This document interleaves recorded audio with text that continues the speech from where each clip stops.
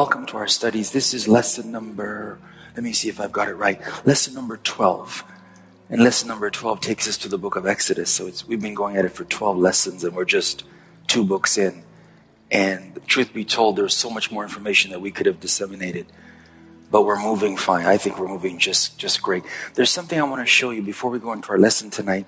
And what we're going to do tonight is we're going to exegete the book of Exodus. We're going to lead it out. We're going to use the principle in John 1:18. The only begotten Son, He has declared God. We're going to declare what the book means. And this is very important. We're going to see what it meant to the first audience. Remember I told you this. Please hear me on this one. Do not try to understand the Bible before understanding what it meant to the original reader. That's a very critical thing. Because remember we taught this? The Word of God comes to us indirectly over time. It came to them directly in a moment. So in the mind of God and in the author, He had an immediate audience. That Israelite that was now in the place of promise needed to hear these words to build a worldview in the place of promise. As the Word of God goes forward, Jesus is fully manifested in the meaning of the book of Exodus. So we're going to see Him tonight in types. We're going to see Him in shadows. And ultimately the Word of God comes to us today in a contemporary sense. From the historical, it becomes for us today the Rhema of God so we can live our lives in accordance. And what we will see from God, remember this principle, there is nothing new under the sun. And what God has been saying to those people there, He's saying the same thing to us at a different point in time and perhaps at a higher level of revelatory light. But what I want to do first is I want to show you a short video. I find it fascinating. I hope you'll enjoy it. But remember when we were in the book of Genesis, we talked about the idea that the serpent possibly had speech. And there's a possibility that the ability to speak was not just relegated to the human world, but it also went to the animal kingdom. And we taught that based on the fact that it seems as if, using symmetry, the animal kingdom was created by God to serve humanity in the same way that the angelic kingdom serves God. And you remember we saw this as we looked at different ways in which we've domesticated animals and we're still using animals, and the ways even in which we love animals. So beginning with dogs and cats, going all the way to cows and oxen, you can see that there's a relationship between humanity and the animal kingdom. And we also even entertain ourselves. If you go to places like, how many people have been to Marineland or SeaWorld in San Diego? And you see us, what are we doing? We're talking to the dolphins and we're riding the whales and all those kind of things. We even use them to entertain us. And we're developing ways of communicating with them so that we can understand what they're thinking, what they're feeling. I want to show you a short clip. There's a lady, she has a warbler, and she's demonstrating that this bird can actually imitate and speak back to her what she's saying. Watch this.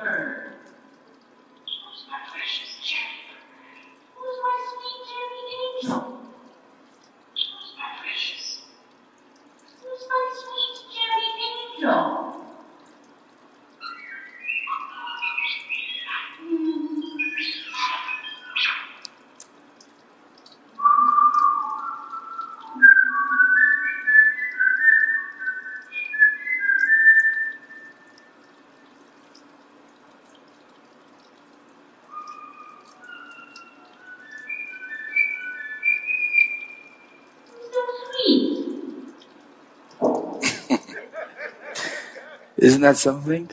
Amazing. If you actually follow those links, you'll actually see a whole world of people doing that. You'll actually see that there's a bird in Australia that any sound in that particular region, that bird as a defense mechanism can imitate that sound. So they actually demonstrated the bird, and there was someone with a chainsaw, the bird did the same sound. There was someone with a cell phone, the bird did the same sound, and used that as a defense mechanism, as a way of warding off potential danger. There's far more to the animal kingdom than I think we know and understand. But because we're in a fallen world, we don't see the full glory of what God intended for creation.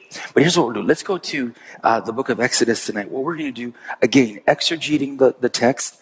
3 things we do. Number 1, we need to know the historical meaning. So we always start with the historical meaning. Anytime you go to the Bible, and you can do this. Do you know why we struggle today trying to figure out what Paul meant about women teaching and hats and covering? It's because we don't understand what? The historical meaning. What was going on when he wrote that? What was in his mind to the church at Corinth? So then we can then begin to work backwards, or forwards rather, and do application. So historical always means, what did it mean then? Thousands of years ago. Now this, watch, for charismatic people, this is boring. But it's the boring stuff that gives you the greatest revelation. I promise you that. If you can weave through what is tedious, do the work of learning the text, once you get to the charisma, it just begins to open up for you. Then has a meaning. And them, there was an audience. So let's ask the question. The writer we know of the book of Exodus, we know it to be Moses.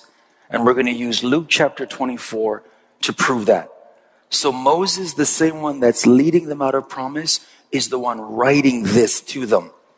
Please understand this. The people that we're going to talk about tonight in the book of Exodus, Moses is not writing it to them. Got that? They're actually living out what Moses is going to write. Ultimately, these scrolls are going to be for the people who end up where? In the promise. So the purpose of writing is to teach people now, when you get to the promise, here's what you should know. And here's what you should learn from. So some of those mistakes we made in the wilderness, we don't want to go into Canaan and repeat those same mistakes. Canaan is too valuable for us to repeat the same mistakes of the journey. All right? Number 2, this is the audience, Israelites. So he's writing to, and I would even say this, the second generation, not the first one they came out of Egypt, the second generation that will cross over. Who will take them over? Shout it at me. Joshua will take them over. Now they're in the promised land. He writes it to them. Israelites in the promise. Does that make sense? Okay, very good. Let's go one step further. 7 lessons that I think we can glean. Number 1, here's what he wants to remind them. Number 1, Egypt is not our home. He makes that clear. Do you see that? In other words, the God that we serve is a God of promise. And he has a promise possession for us. Now notice, the danger is that most people, when they go to this, are going to say, no, earth is not our home. Heaven is our home. This is not what Moses is teaching us. He's teaching us that in the earth, God has a specific place for his people. And he's promised them that particular place. And for them, it's going to be the land of Canaan. Okay? They did not call it Palestine. Palestine is actually a Romanish way of looking at it. When the Romans came in and they wanted to conquer it, they named it after the former inhabitants, the Philistines. And today, to some degree, there's areas where they refer to it as Palestine. All right? Egypt is not our home. Right away, you can start thinking, does that mean that God also has a place for me in the earth? We can get to there when we get to the contemporary understanding. The second lesson that we need to... Sorry, I went the wrong way. My apologies. Let me go forward. Lesson number 2. This is critical. Yahweh, if you don't want to use the word Yahweh, you can use the Lord, or you can use Adonai, is our deliverer. So he has a place for us. We're in Egypt right now.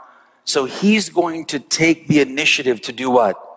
Take us out of that which we're not supposed to be in and bring us to where we should be. So he becomes to us a deliverer. The Israelite then begins to think, anytime I'm in trouble, who should I look to for deliverance? the Lord then becomes the one that fights our battles. So Yahweh is our deliverer. He's the one that's going to come and deliver us. And he uses references like his saving hand or his right arm. Lesson number 3, which continues from the idea of deliverance. What he does in Egypt, he fights for us. So Yahweh fights for us. What would we say today in the church? The battle is not, but it is. Yahweh fights for us. So he's the one, through the plagues, through the miracles, that dismantles the nation of Egypt. Okay? Please understand this. If Yahweh can bring down Egypt, the world power, there's nothing too hard for the Lord. Do you really believe that? Because sometimes when people look at this world and all the systems of the world and the governing systems and the power, we say, oh, we're really insignificant. And we become, a lesson to be learned, grasshoppers in our... Because we don't understand that anything that we're trying to do on behalf of God, he goes before us and he's the one that fights the battles. We have to learn the strategy of allowing him to fight the battle. Or knowing what our place is in the battle. So that we're not fighting wars that we really can't win unless he intervenes. So Yahweh is the one. He sends plagues on Egypt. He turns the rivers into blood.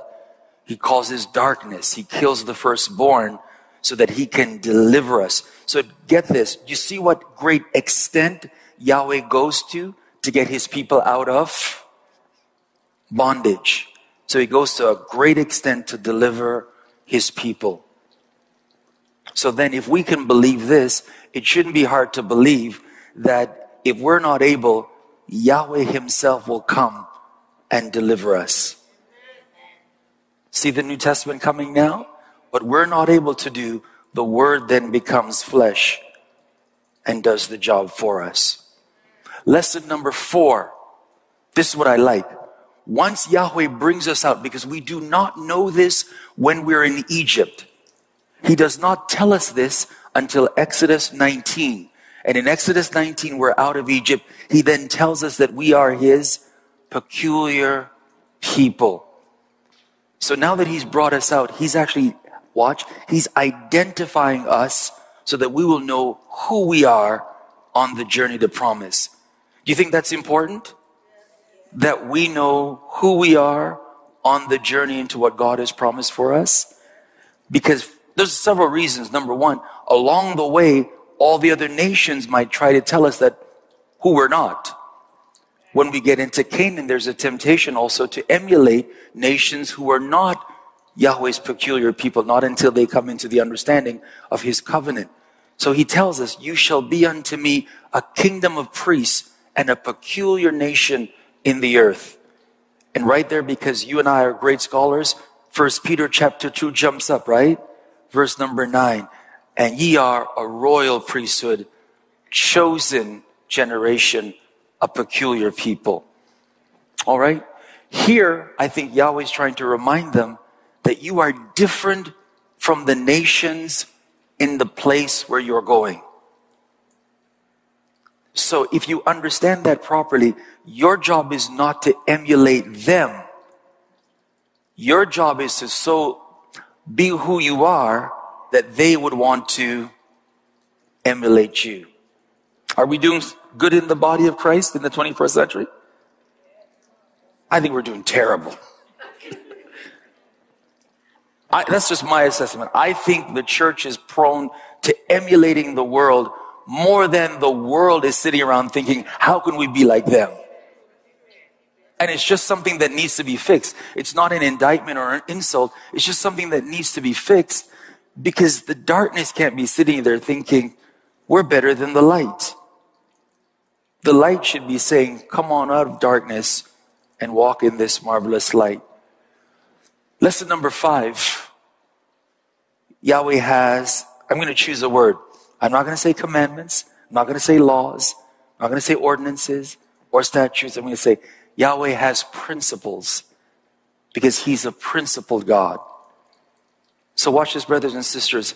On the journey to promise, those who are going to get in are principle centered. Does that make sense? So we, though we're working at it, should be principled people. Fair?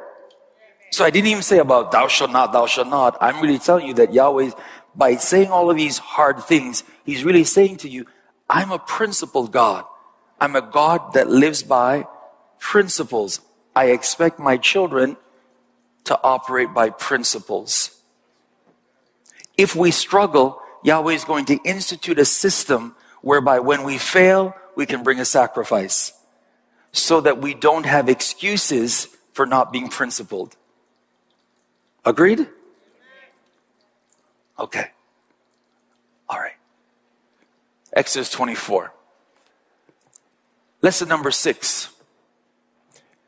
Yahweh dwells with us, and He dwells with us on the journey and into the place of promise. So He lives with us. That's what He says. Moses, let them build me a sanctuary that I may dwell with them. But before He says that in 24, go back to 19. Do not let them come and touch the mountain. So though He is immanent with us, we should always remember that He's also transcendent above us.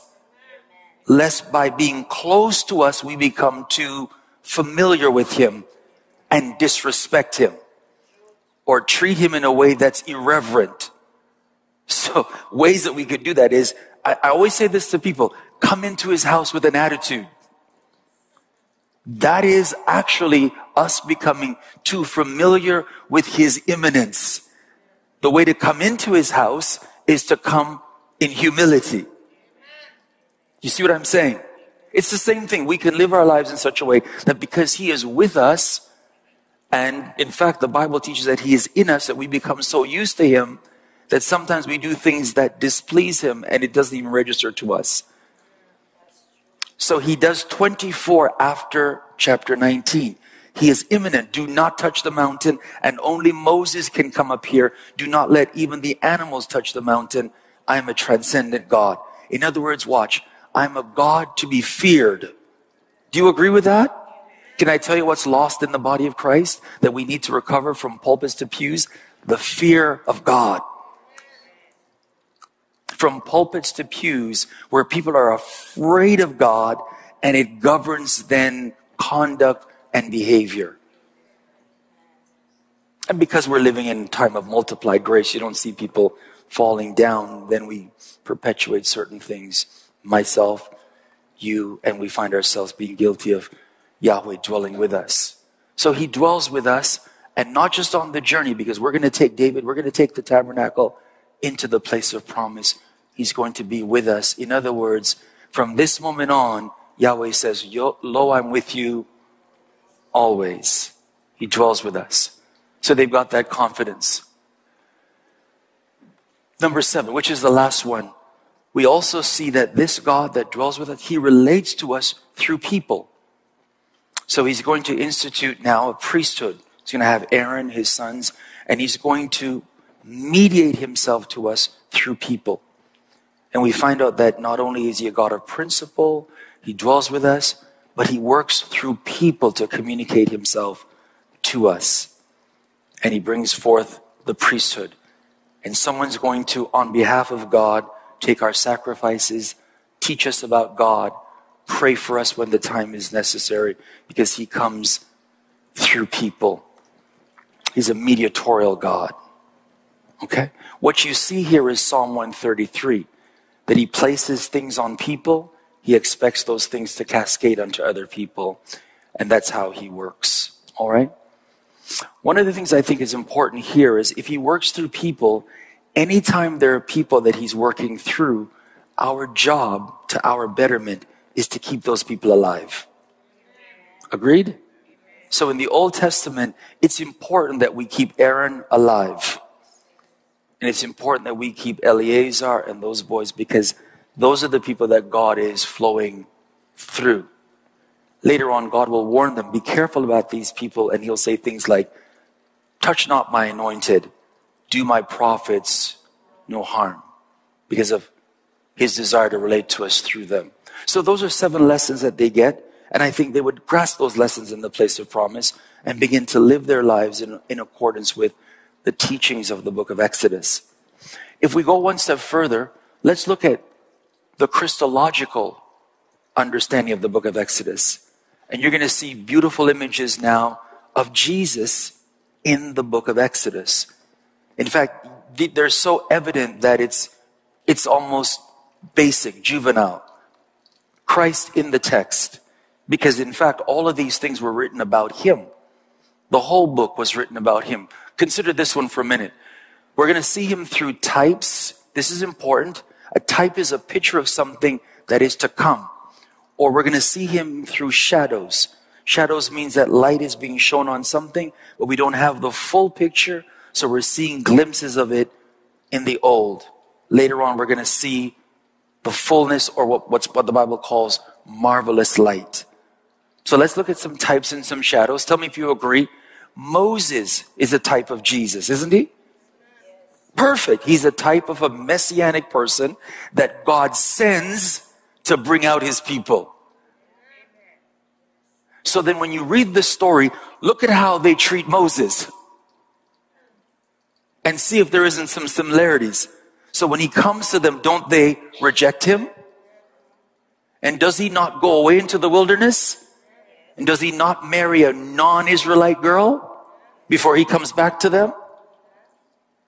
People are the same in every generation. So Moses is a type. And so when John says, whom the Son hath made free is free indeed, it's really a reference to what Moses did in freeing the Israelites. On our level, Jesus does the same thing. He liberates us from that which had us in bondage. Please do this for me. I always think this is important. Because of how scripture is quoted by people sometimes who don't quote it properly, it then becomes a practice down the line. But the practice can be detrimental. Most people quote this scripture incorrectly. They'll say, whom the Son has set free, right? So the text says, whom the Son hath made free is free indeed. In other words, you're not released to be captured again. You're being made a free person. So being made is an inner work where inside you're free, your spirit is being made free, your soul is being made free, and ultimately at the resurrection, your body is going to be made free. So what the writer wants to teach you is that when God makes you free, the enemy does not have the option to recapture you again. All right, Jesus, a type of Moses. Moses, a type of Jesus. Jesus is in the shadow of the lamb that Moses was told to kill on the 14th day, Passover. Kill this lamb. Take its blood, put it on the lintels of your houses, and when I see the blood, I will pass over you. Isn't that what happens? So the lamb, John will say this, when he sees Jesus coming, what does he say? Behold, the Lamb of God that taketh away sins of the world. Those lambs that they were killing was a type of a lamb to be killed in the future and secure the liberation of God's people. If you didn't have the blood on your house, what happened? The death angel went in and there was destruction in your house. Number 3, this is great. The Bible teaches now that, well, Paul seems to get a revelation that the rock that was with them in the wilderness, Paul says, it wasn't even a type, it wasn't even a shadow. Paul says, and the rock was Christ. And here's a little hidden truth in the text, which you may or may not have seen. The rock that they struck at Rephidim, that he spoke to or was supposed to speak to in another place, that rock was actually following them. Do you see the supernatural aspect of the journey? That meant that the rock that you saw at Rephidim, when we march further, that same rock was doing this. So when they got to that other place, Kadesh Barnea, and he was supposed to speak to it, it was the same rock that was following them. And that rock, Paul says, was Christ. So what the writer is actually showing you there is that on the journey, there are supernatural elements on the journey. What does the rock supply for them? A provision that's a necessity, right? So then the writer is showing us that on the journey, God then will supply all of our needs in a supernatural way. So Jesus becomes that rock that was with them in the wilderness. And we even write songs, on Christ the solid rock I stand, rock of ages, cleft for me. We see the stability of the one that's with us on the journey. He is a rock for us. Number 5, we see him in the manna, in a shadow. Moses gives them this manna that comes from heaven. Jesus comes and says, I'm actually that bread. So Moses was giving you something in a shadow. I'm the bread that came down. And if you eat of me, you shall never die. And then he tells a woman in Samaria, he says, if you knew who you were talking to, you would give him water and he would give you living water. So he was actually in the manna and in the water. I think it's quite simple. God satisfies us if we look to him, listen, as our source.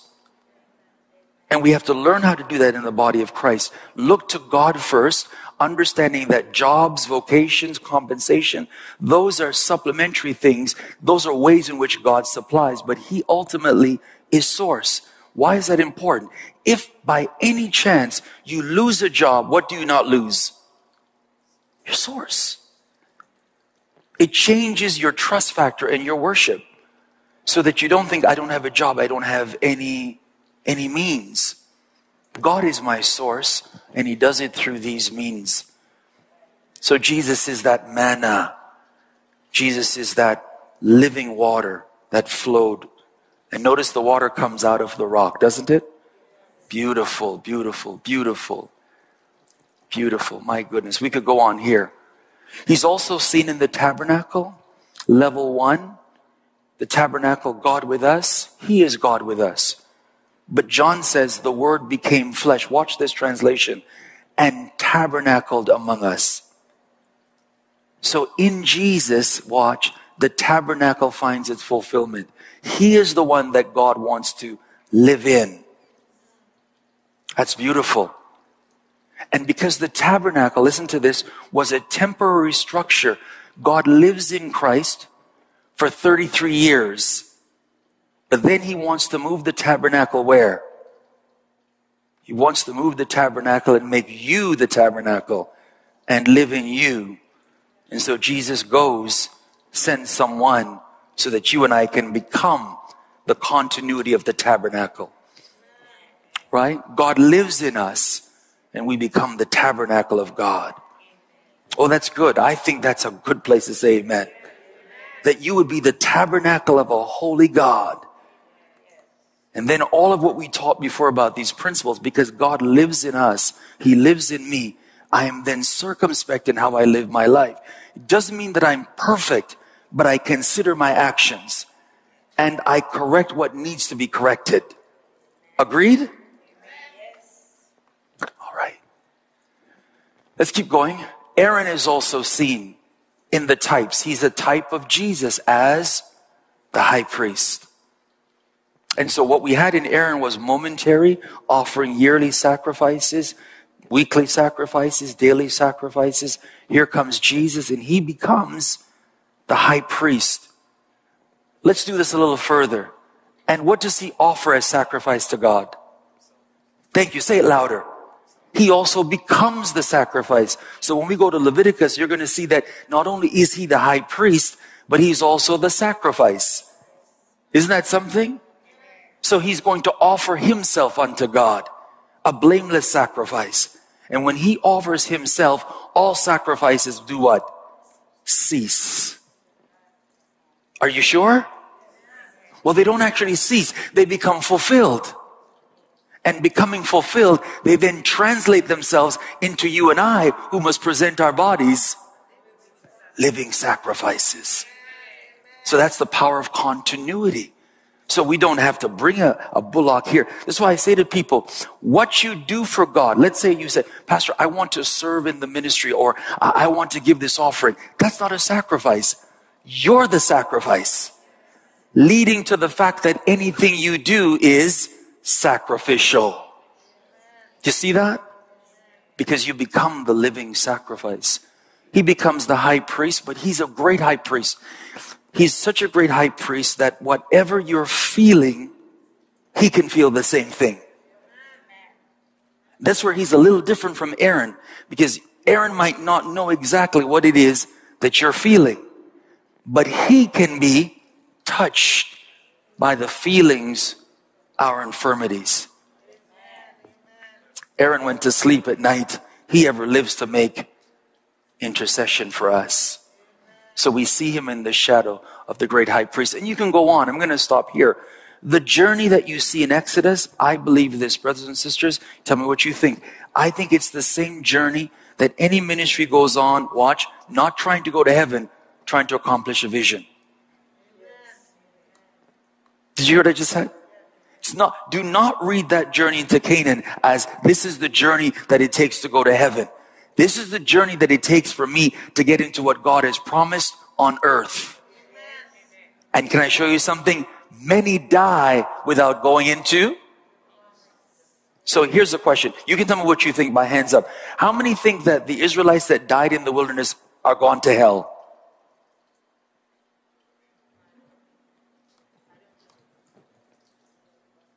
Historically, we were teaching that.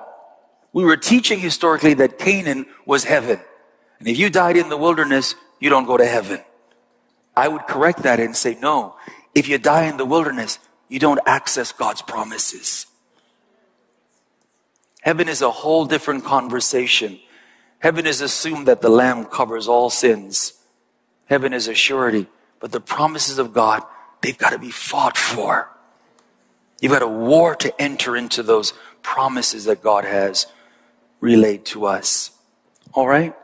So that's the Christological. We could do more. We can go on and on and on. But here's what we want to do. We want to talk about us now, the contemporary. What does this book mean for us? Here's a group of people in Egypt, laboring, rigor, bitter, slaves, God, Moses, deliverance, seas, wilderness, journeys, promise. What does this mean for us today? So let me give you a few things to consider from a contemporary standpoint. Here's the first one. All of humanity, I'm just going to say we're this. So there is this concept that Egypt is not just a geographical place.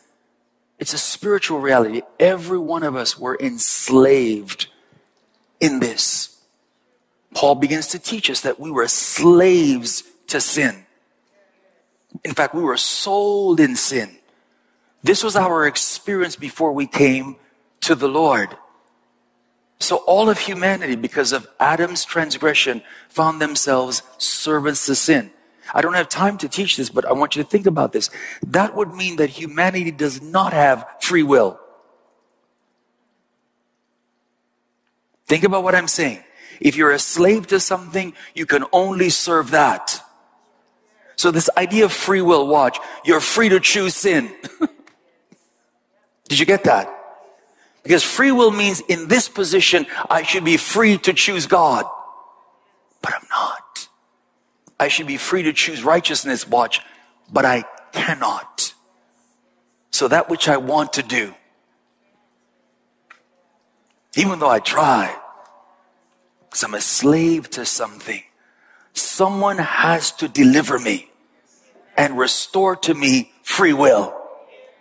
Only believers have free will. So in my theology, only two men had free will, Adam and Jesus. And then those who are in Christ can now choose to do right. Please don't be hard on the sinner. The sinner is choosing to do what sinners do. Am I right? Well, if you're a sinner, what should you do? Why then do you judge them? It would be strange if the sinner did righteously. The sinner, when I was a sinner, testify, I sinned. That's, watch, brothers and sisters, great mystery. That's what sinners do. Because they're servants in a particular realm. If this is true, think with me for a moment. We're just having a conversation. If life in Egypt is hard and it's bitter and it's rigor, should it be that way in Christ? You see my point? If it's rigor, if it's labor, if it's hard, it shouldn't be that way in Christ. And if it is, something's wrong with our experience in Him, right? Do you know the Bible puts it like this? There's only one person or one type of individual whose path should be hard. The way of the transgressor is hard. The path of the just is as a shining light, shining brighter unto a perfect day. We have to rethink, and perhaps here's where teaching comes in. Our position, our status in Christ.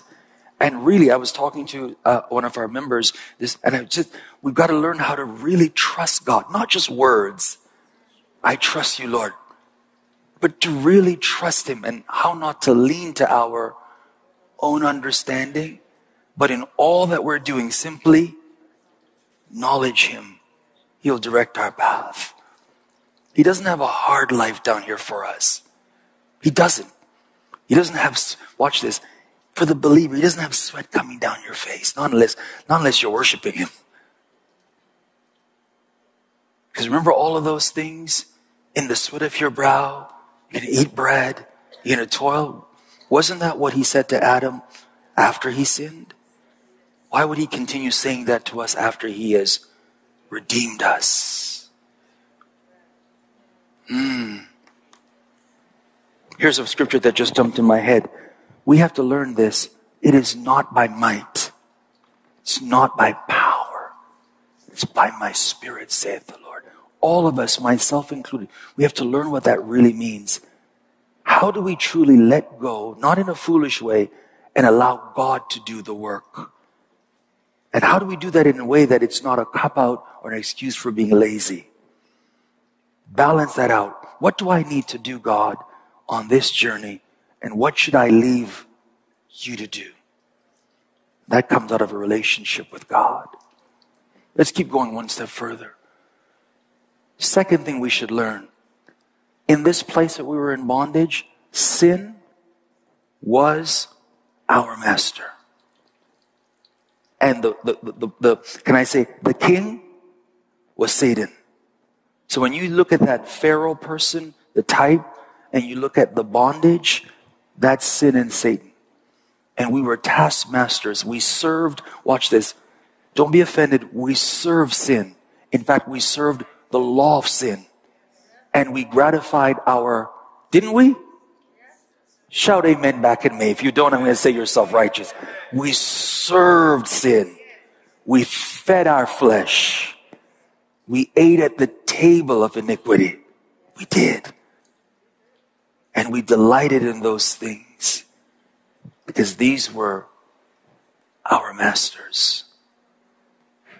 Now when you see the believer, Paul would then say that if you're over here, you should no longer be a servant to sin. But now we become servants to righteousness. So this was the taskmaster. Here's what I want to tell you. Satan might appear to be kind, but he's a wicked and brutal taskmaster. I'm telling you, after a while, you'll see the nightclub wears you out. The drugs, it's pleasure. What you're actually doing is you're pleasurizing yourself unto death. That's all we were doing when we were out there, Lucy. We were actually killing ourselves, self-destructing in the name of pleasure. But that makes sense because the devil comes to kill, steal, and to destroy. These were our masters. Number 3, in the middle of this, while we were yet sinners, God sent His Messiah. He didn't wait for us to say, we love you, God. While we were yet sinners, God commended His love towards us. So He did all of that. He did the choosing. He sent His own Son. He protected His own Son. In fact, He even did this. He sent His Son to where? He sent his son to Egypt to protect him so that he might fulfill this one. Out of Egypt have I called my son. Jesus then begins to walk the journey of the Israelite coming out of Egypt in a very physical way, typifying what he's ultimately going to do, which is to bring us out of the Egypt that we were in. And so this is for us. God sent his messianic son to free us. We should be teaching or learning ways to tell the world that God has sent Jesus.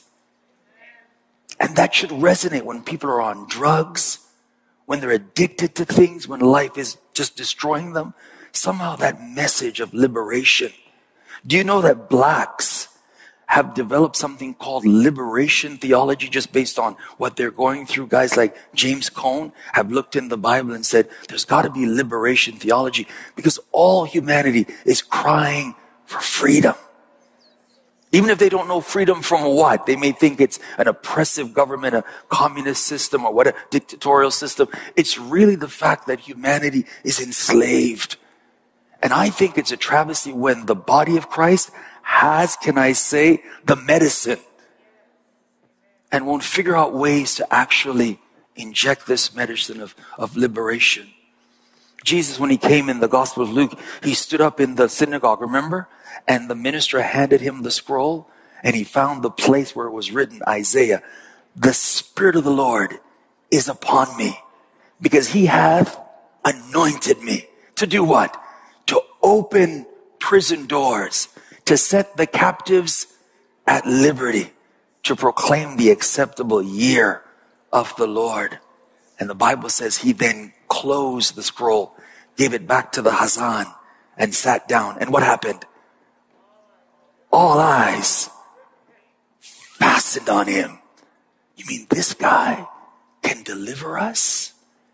Let me ask you a question, sisters and brothers. How is it that we have not found a strategy or strategies to convince the world that anything that has them bound, we have an answer in Christ? Because you would testify that you walk by people every day. We work with them. They're, they're wrapped up, tied up. They're just in bondage.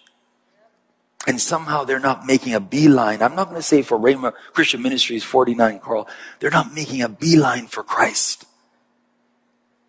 Maybe because we're not showing them that, look at me. I'm free. And then our lives begin to testify of what freedom looks like. You say, I want to be free too. Quick point before we move further.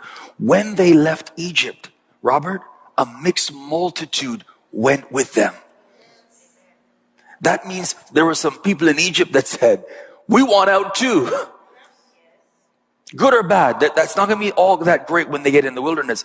But people were in bondage themselves and said, we want out as well. We're coming out with you as well. God has sent his son into the earth. Am I teaching the gospel now? And that same son, the Lamb, has shed his blood, and his blood has ransomed us from what was enslaving us. The price has been paid. The blood has been shed. I think we should do this. I think we should tread lightly when we talk about the blood of Jesus, because it is priceless in God's economy. Peter would say that we were not redeemed, Sonia, with silver and gold, but by the precious blood of Jesus Christ. So on that day, Passover, because you would see that, right? He would have to be killed on what feast day? He could not be killed on the Day of Atonement. He could not be killed at Pentecost. He had to be killed on Passover. The same time that they were killing lambs in Egypt. And in fact, you know this? When Jesus was dying, do you know what they were also doing in the temple? Killing lambs. Because it was the time for Passover. And God fulfilled that. Crucified. If I may, Joel, you're here? Play softly for a minute. Scholars have said this. I want you to get this picture. Listen to this. It is more than just saying Jesus died on the cross. When he went to that cross, beginning with his evening in Gethsemane, the justice of God was poured out upon him. No, I don't think, I hear you, Barbara. I don't think you understand what I'm saying. In other words, you know, the Bible talks about the wrath of God and what God would do towards sin. He took that anger, that wrath, that justice, and he poured it out on Jesus. Here's the challenge. He poured it out on one who was without sin. And beginning in the Garden of Gethsemane, when he got into that garden, this is the first time in the Gospels I've ever seen Jesus look like he needed people. Because throughout his entire ministry, they needed him. He never needed them. But when he went into that garden, he said to Peter, to James, and to John, I need you tonight. He said, I need you to stay with me in prayer. I don't think he's making up words. I don't think he's trying to fill in because there's no words there. I really need you praying for me tonight.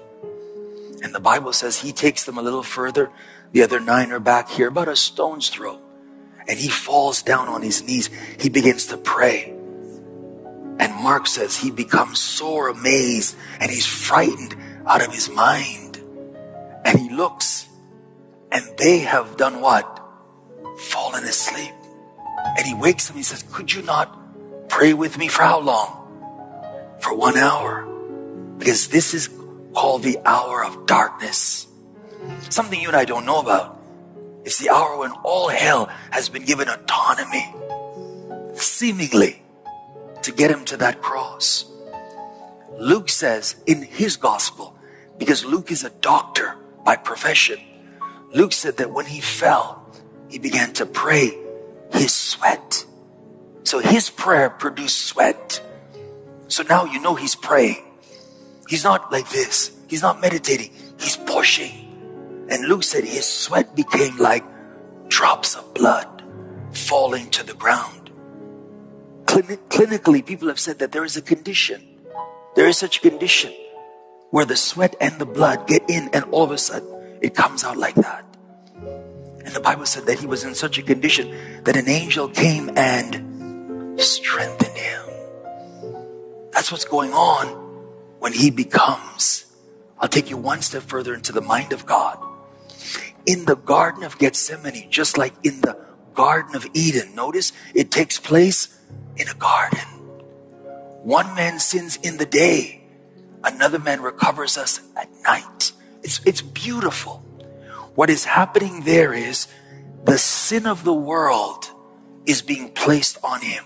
Do you remember in the book of Leviticus, when you committed sin, you would take the sacrifice and the priest would lay his hand on the sacrifice, lay his hand on you, and he would transfer your sin unto the sacrifice. Then he would kill the sacrifice and do away with your sin. You see what the Father is doing? In that moment, the Father takes the sin of the world, your sin, my sin, and what does he do? He imputes that sin unto Jesus. Paul puts it like this: he who knew no sin was made sin for us, that we might be made the righteousness of God in him. All his life, he had never known what sin felt like. Do you understand that? So he lived a life that he never knew what sin. So what happened is his entire life was lived in fellowship with God. Do you understand that? It's called unbroken fellowship from birth. The moment sin came on his life, guess what broke? The fellowship with God. And then he begins to talk about things like, if it be possible, let this cup pass. Nevertheless, not my will, but yours be done. And he's I think Luke says that he, being in agony, begins to pray. When he becomes sin for the world, he is prime for the cross. Do you know the reason why he could not be captured, could not be killed?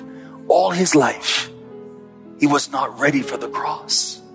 I teach this and I believe it. If they had captured him any other point and nailed him to a cross, guess what would have happened? He would have stayed there They would have came the next day, he's still there. They would have come the next day, he'd still be there. Day after, because the only thing that can kill him is sin. Because the wages of sin is death. One more thing I'll teach you. It is my belief that blood did not exist in his body all throughout his life.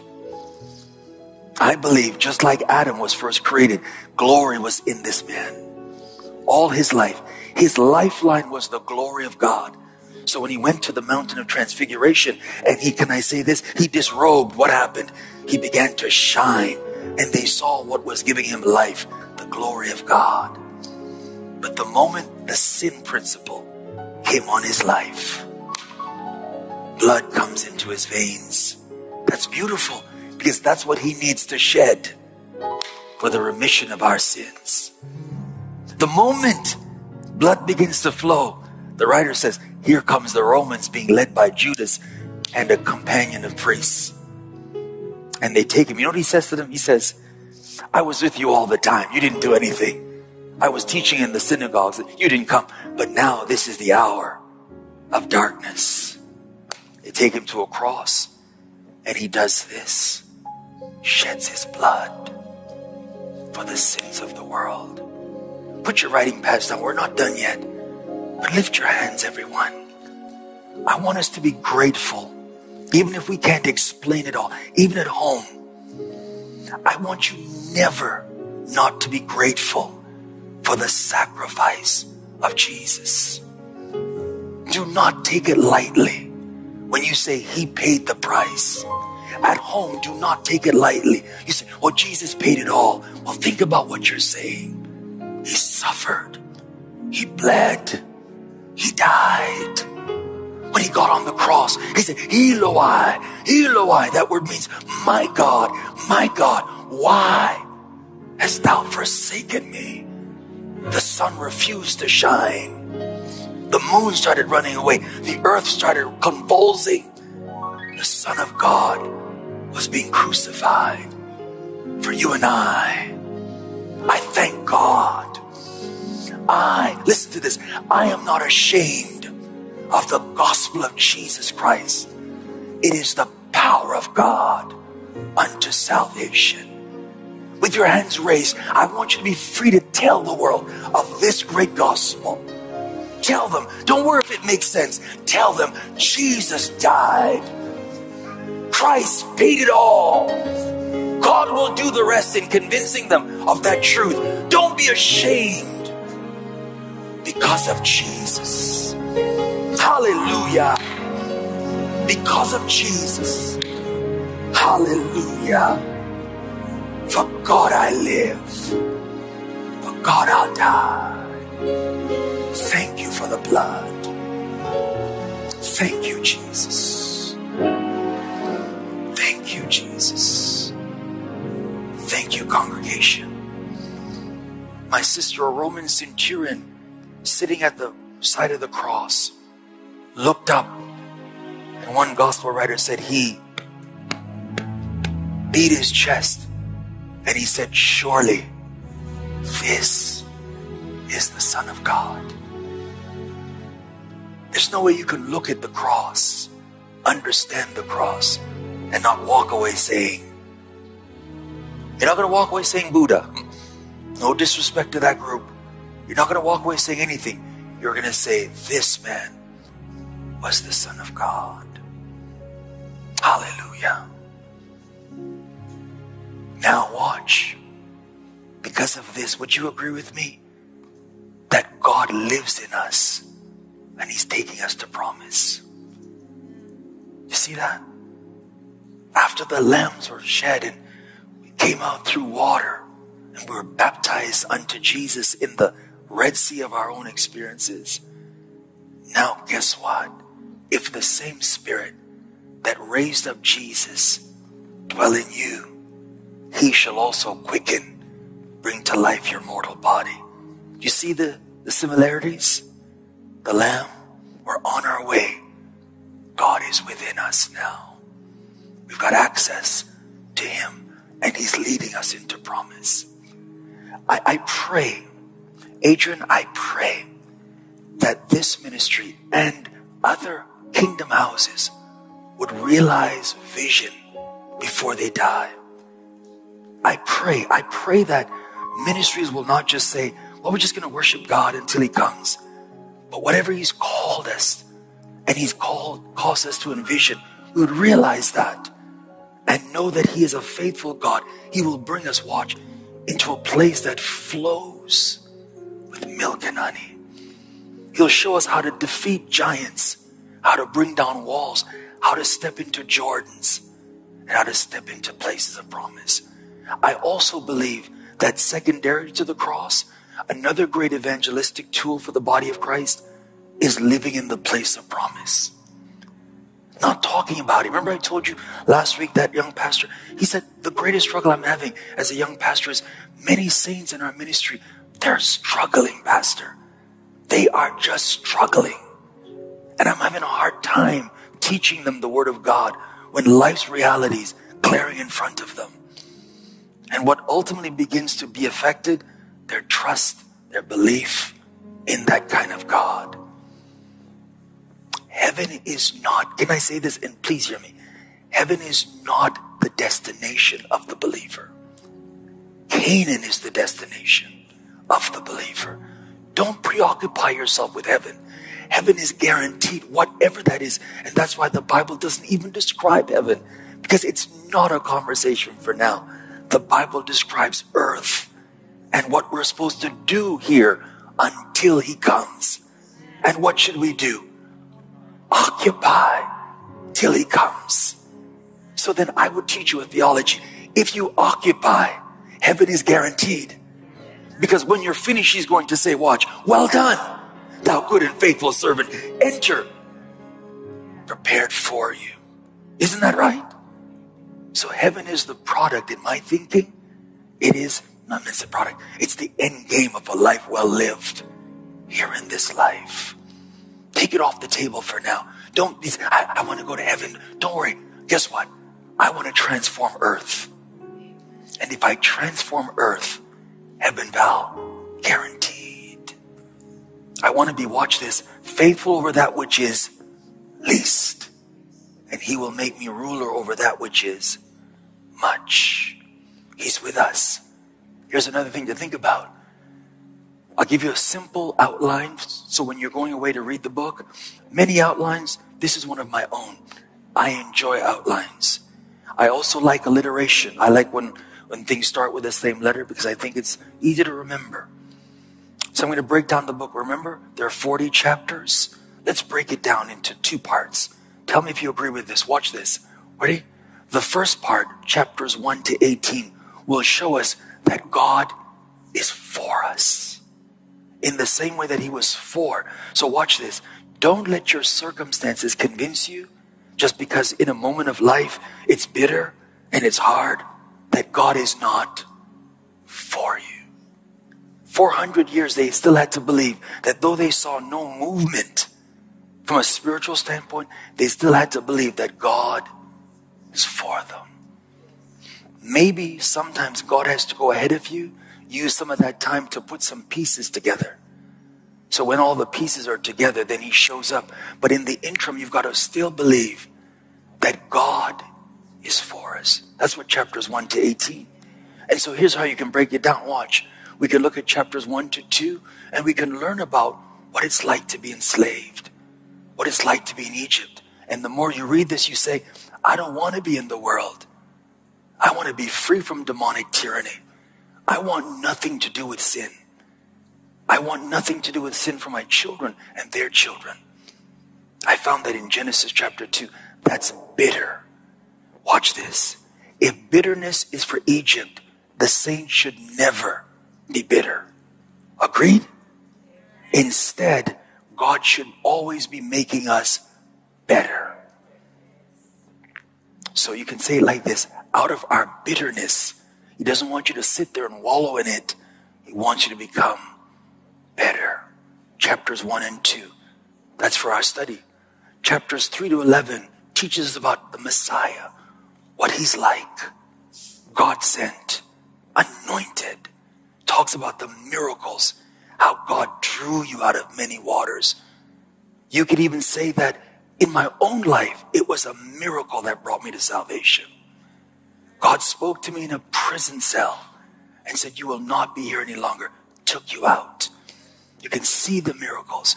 In other words, in the same way that God fought those gods of Egypt through the plagues, so he's fighting, watch, principalities and powers to release you.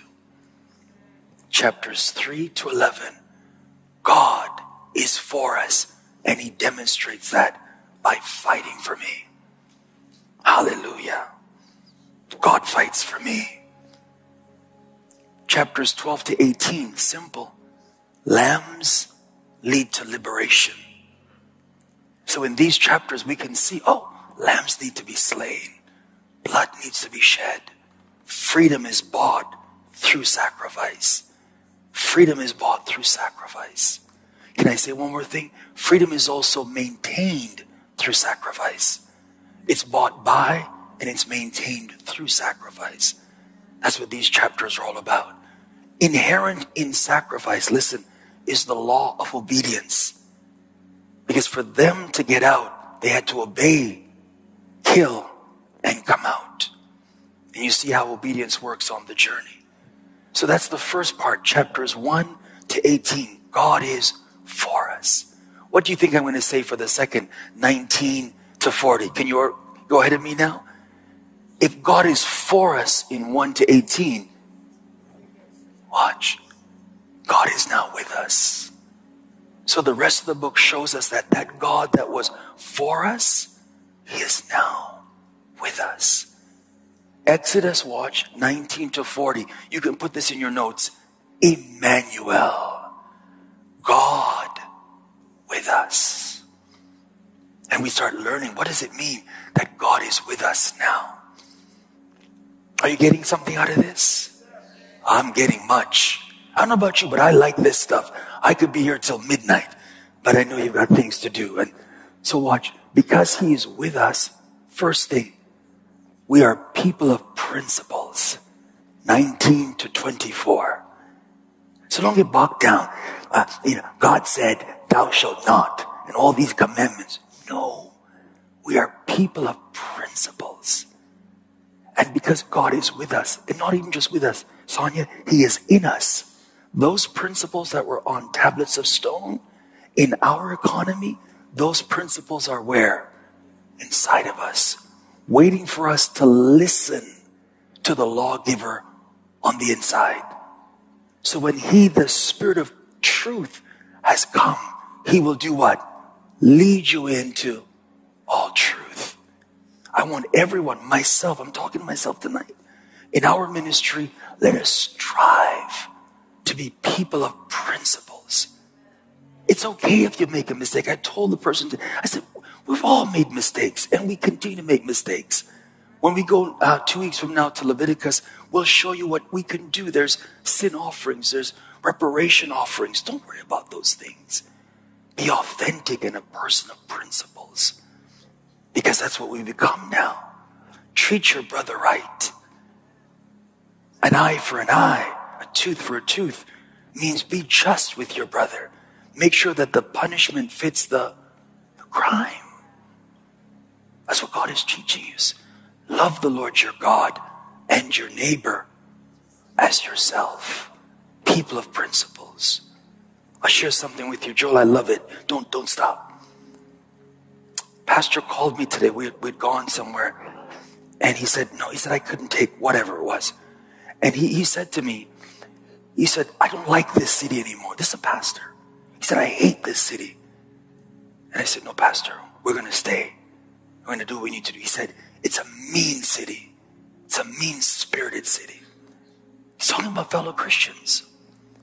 And I began to realize that sometimes in the body, especially among people of like hue and color, we can be mean-spirited.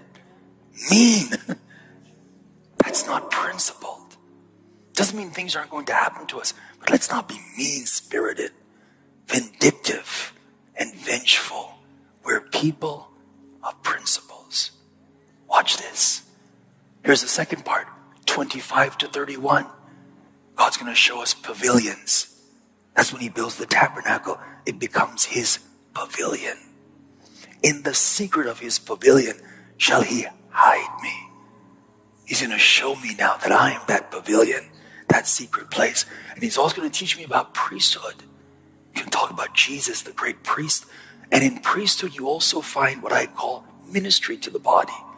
He's going to teach you about your pastors, your elders, your bishops, your evangelists, your prophets, and how they mediate to some degree God to you by a common anointing. And we're going to learn what God does in priesthood, how he clothed the priests, the sacrifices. It is here that we discover that those in the priesthood are not permitted out in the field. And the Israelite in the field is personally and directly responsible for the priest in the tabernacle. And he should never then say, why I got to bring my lamb to this lazy priest? No, because that lazy priest that you're talking about, when you fall into trouble, he's going to take his hand and put it on you and put it on the lamb and cause your sins to be blotted out. You need him, he needs you. You need each other in a symbiotic relationship. And lastly, we're going to close here. Watch. One more after this. I'm going to put chapter 32 by itself, and we'll talk about faith and fears. Because in chapter 32, they were supposed to still believe that though Moses had gone up, Val, he had disappeared for over 40 days. Their faith was shaken. They became fearful. And they reverted. Listen, when people are fearful, they revert back to what makes them comfortable, what they know. And they said to Aaron, we don't know what's happened to Moses. Make us something that resembles what we were used to when we were in Egypt. See the tension? When yesterday's stories are conflicting with tomorrow's stories, faith and fear, what do? When the one leading is not there, apparently? You don't know what to do. Be careful. I think that's what Paul would not tell you. He would say, don't go back. Press toward the mark. You see that? In moments when your faith is dwindling, keep doing what? Pushing forward. Because what you don't know is what you're doing in those moments is you're actually building faith. Because faith is built best when you don't know what the next step is or what the future holds. That's chapter 32. And then we close the book here, 33 to 40. Moses comes, gives them the instructions. There's a conversation, rewrites the tablets. They build the tabernacle. They finish the tabernacle. They bring an abundance of offerings. And God shows them grace. And then he shows them his glory. And what he establishes is that glory that you see, that's what I'm going to use to take you into promise. That glory is powerful. It sits over the tabernacle, a cloud by day, protecting them from the heat of the day, a pillar of fire, giving them light by night. When we get to the book of Numbers, I'm going to show you that they do not march until they see that glory rise. Because now watch, they're going from glory to glory to glory. And when the glory stops, what should they do? Stop and wait for the glory. Beautiful. And thus the book of Exodus comes to a conclusion. And everyone in the sanctuary online said, I got it. It's in my spirit. And I'm going to live by it in Jesus' name. We're going to do our Q&A. The microphones are open. While you're getting your thoughts and your questions, let me say this to you. We generally do 3 studies on a Wednesday, and then we would have done a prayer. But I told them that I didn't want to do another prayer so close to the summer prayer gathering. I wanted to build more momentum. We want to do another prayer in the fall, into the winter. So next Wednesday, which would have been technically our rest, we're going to be here. I'm going to teach again, show you how to put all the pieces together. And then the 31st, so we have 5 Wednesdays, becomes our rest Wednesday. Got that? So if you want to come, I'm going to be here. If you don't come, I'm going to just talk and you just turn the camera on. But I'm going to be here next Wednesday, 7 to 8:30. And then mark this on your calendar. The 31st is another Wednesday. That's going to be our Rest Wednesday in Jesus' name. Amen. Any questions at all on the journey through Exodus? I'm here. We're here. The microphones are open. Even online, maybe you want to let me know if there are any questions online. Thank you, Lord. No questions tonight? No questions. Let's stand to our feet, everyone. Thank you, Jesus. Hallelujah. Take a moment and ruminate on God's word. Whatever spoke to you tonight, whatever reached you where you are, take a moment and meditate on that. For me, I thank God that I'm free. I thank God. Praise the Lord. I'm free. No longer bound. My soul is resting. Such a blessing. Praise the Lord. Hallelujah. Hallelujah. I'm free. I lift my hands because I desire to enter into promise. However long it takes, God, I want to enter into the promises of God. For all the promises of God, they are yea and they are amen. To the glory of God, I want to enter in. I want to be able to take a generation into promise, God. I want to step in to what you promised for us. That possession in the earth. Help us. Help the house of Rhema. Help the body of Christ. Help the global church to step into promise, God. No more wondering, God. Turn our feet to your testimonies. Take us away from this mountain. We have gone around this mountain long enough. Set us toward the Jordan, God. Hallelujah. Is there anyone that wants to go in? Is there anyone that doesn't mind prospering? That doesn't mind entering into the things of God?